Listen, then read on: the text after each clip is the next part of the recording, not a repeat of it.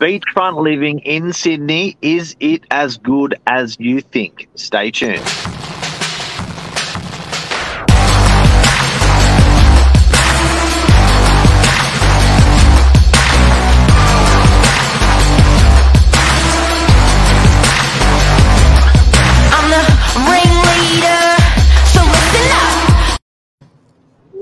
Good morning, Nat. Look at that.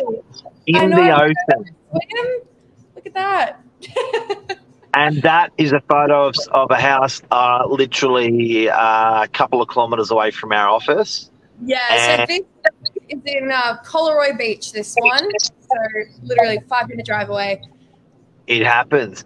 Now, there's hundreds of things about beachfront living that you should consider. We're going to talk about some of the most important ones today. Some make you money, some lose your money, some are health, some are psychologically wearing you down or lifting you up. Let's talk about it.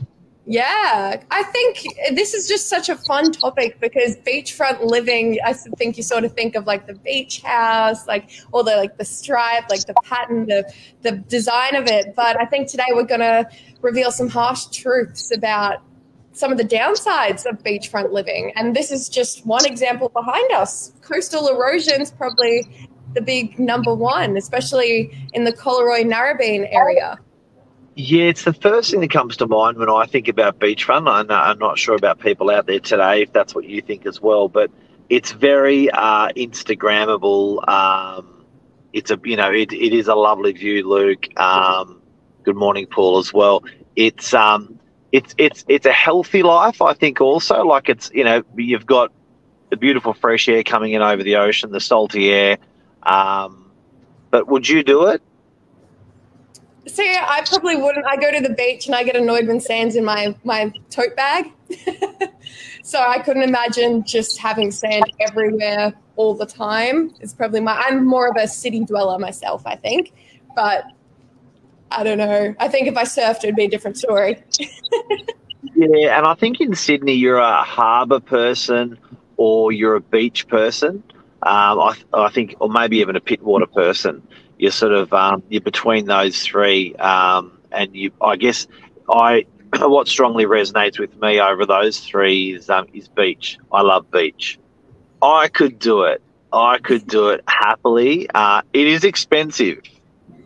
Yeah, well, that's one thing with beachfront living is that it's got a really good resale value as well. So we were just saying off air that even the houses in this area, like they're not going down in value. No. They're going up just as much as every other house. They're on spec, even though in the northern beaches they're building a bit of a seawall on Collaroy and Narrabeen there, which is costing each owner of each house, and the council's put in a little bit of money as well. But what are the other considerations, Nat? I know you've done a bit of research. We've spoken to we speak to a lot of landowners that own these types of properties, that have sold these types of properties, bought these types of properties. What are the other considerations people should think about? Well, I actually talked to my grandma about this on Mother's Day this weekend. She's been a Northern Beaches local her whole life, so she had a bit of insider knowledge. But unpredictable weather, obviously, is one of the big considerations. Even look at the floods that happened not that long ago. We got rising sea levels. So a property that you buy now, in 12 years, you could have a pool in your living room that you didn't want. So there's just something to think about, the actual how long you're going to have that property and what the area and the beach is looking like and what's predicted with the waves. Yep. But one thing my grandma did mention is everything in a beachfront property a lot of the time is sticky because of the salt and the moisture. Yeah, right. Okay. Yeah, which so is that's something inside and outside of the house, I guess, because it's you open that window or door, booyah. Yeah, all the salt, the sand, like the water, and it gets into your appliances. So that's one thing that I think a lot of people wouldn't consider when buying on the beachfront. You actually have to invest in some really good stainless steel appliances because everything rusts very quickly, which is something I wouldn't. I do have to say, if I'm going to Google it now, if you are in a beachfront, one thing you'll learn very quickly is stainless steel grades. Now, I'm just doing a grade chart for Australia at the moment. Stainless steel grades that you're going to get, guys, and you're going to learn this if you're buying a house is where is it?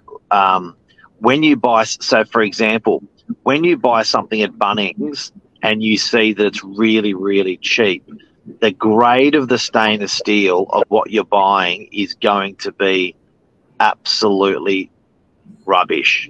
It's rubbish. So, and what will happen is after a year or two, it looks fantastic out of the shop. And after a year or two, even if you're not on the beachfront, it looks like rubbish. If you are on the beachfront, it is eaten up and gone within 6 months. So people on beachfronts will start to look for really good quality stainless steel.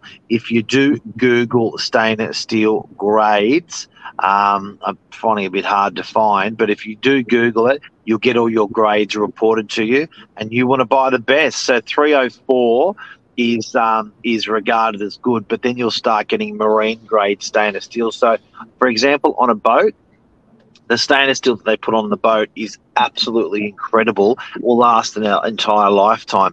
You can buy that quality stainless steel for your light fittings. You can buy that quality stainless steel for your barbecue. You can buy that quality stainless steel anywhere you have steel in your house. So generally brass and generally high quality stainless steels when you're on a beachfront, believe it or not, important. Otherwise, you're buying it every couple of years. You'll learn fast. Yeah, exactly. And that's the type of thing I think a lot of beachfront buyers have to be cautious of, because, yes, you're probably going to spend a lot more up front on these stainless steel appliances that are higher grade, but then that's saving you from buying 3 or 4 replacements in 5 years because everything just keeps breaking moisture. Yeah. I've bought a Spit, being a Serbian background. I've got a Spit. And I bought it from Monavale Barbecues, and a Spit at Bunnings is $80.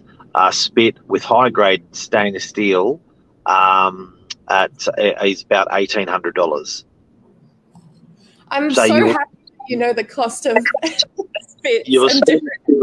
You'll spend about, that's a multiple of 18. So you'll spend about 10 times the amount of whatever you're buying on a beachfront property to get the right stainless steel. 10 to 20 times of what you can just buy cheap. That's expensive. Mm. Yeah, well, so stainless steel appliances. So looking at the grades, sort of like a thread count. That's what it reminded me of. Like the higher the thread count, the better quality. So that's correct. Something. Yeah, that's right. A screw. If you've got screws or nails in timber on a beachfront property, it's going to rust if it's not the correct stuff. Great. And then we sort of talked about sand, but wind is one thing that is quite intense if you're living right on the beachfront, especially Northern Beaches is quite a windy area. But you were saying that sometimes the wind can be just as bad as heavy traffic. Yeah, so the noise of the crashing waves in the wind, and that wind can be a higher decibel count than a main road or a highway. It is, if anyone's ever experienced on a beachfront, the noise of the crashing of the waves, it is absolutely ferocious. It can keep you up all night. But we've been pretty negative on the beachfront. I think we've got to roll out some positives now. Yeah, well, we sort of touched on it briefly before. You were talking about the psychology behind living on the beachfront. It's actually proven that living on the beachfront is healthier for your mental and physical well-being. So people who live on the beachfront are more likely to keep up physical activity. So even if it's just walking on the beach every morning, and swimming, obviously, but people have been shown to have a healthier lifestyle when they live in that area. So I guess your disposition, mentally, physically, happier, better, stronger, faster, it's a really healthy life. Yeah, and then obviously better air quality. So it's obviously you're getting that fresh sea air every morning. If you have a balcony, it would be just the best thing. Wake up, read a book on the balcony. And of course, you're on the beach as well, so you're closer. You're more likely to be closer to like local amenities. There's going to be cafes, shops. There's going to be a lot of local life. I have a few mates who live on the beach, and they just rave about how they can literally just go for a walk. 2 minutes, they have a coffee, and they can just walk around. And it's something that other areas you probably don't get that same environment and the feel. Yeah. Another thing as well that people got to consider is if you're in a beach in Sydney, you're east facing, you're waking up with the sun. So beautiful sunrises to wake up to. Something that mentally, physically is just would be quite exhilarating. So I can imagine that every morning, a beautiful sunrise coming up and you having a cup of coffee there. Now alternatives to beachfront. So that. If people don't want to get around a few of the cons of being on a beachfront, places like Summit Avenue, you mentioned this morning, you can sort of get a little bit off that beach, still get everything that goes with it. Yeah, exactly. So I was just talking about Summit Avenue because there's a property that's DY Headland, in case anyone isn't sure. It's sold for $10 million, and it broke the previous suburb record, which was around $8 million. And the reason being, it's technically on the beach, but it doesn't get any of the cons that we've been talking about. It's on the headland, so you're not getting, and it's quite back, so you're not getting too much wind, but you're close to all the local amenities. It's a beautiful house. But yeah, so when you're thinking about buying on the beach, think just buying slightly further back from the beach or slightly to the right or the left of the beach, because that's what I think I read an article, they were calling it bridesmaid houses. So it's not the bride, but it's the bridesmaid, but you're still getting all the pros, but you're just getting rid of some of the cons we were talking about. Rather than getting all the wind and the sand, you're still getting all the benefits. So we've talked about beachfront guys and girls this morning. We've talked about some pros. We've talked about some cons. We've talked about pricing on these beachfronts, that they do go up terrifically well, even if they do suffer from erosion. That doesn't seem to repel the pricing going up. Anything else we should know about on beachfront houses that we may have missed? I think just one final note, just going back to this image here with coastal erosion, is that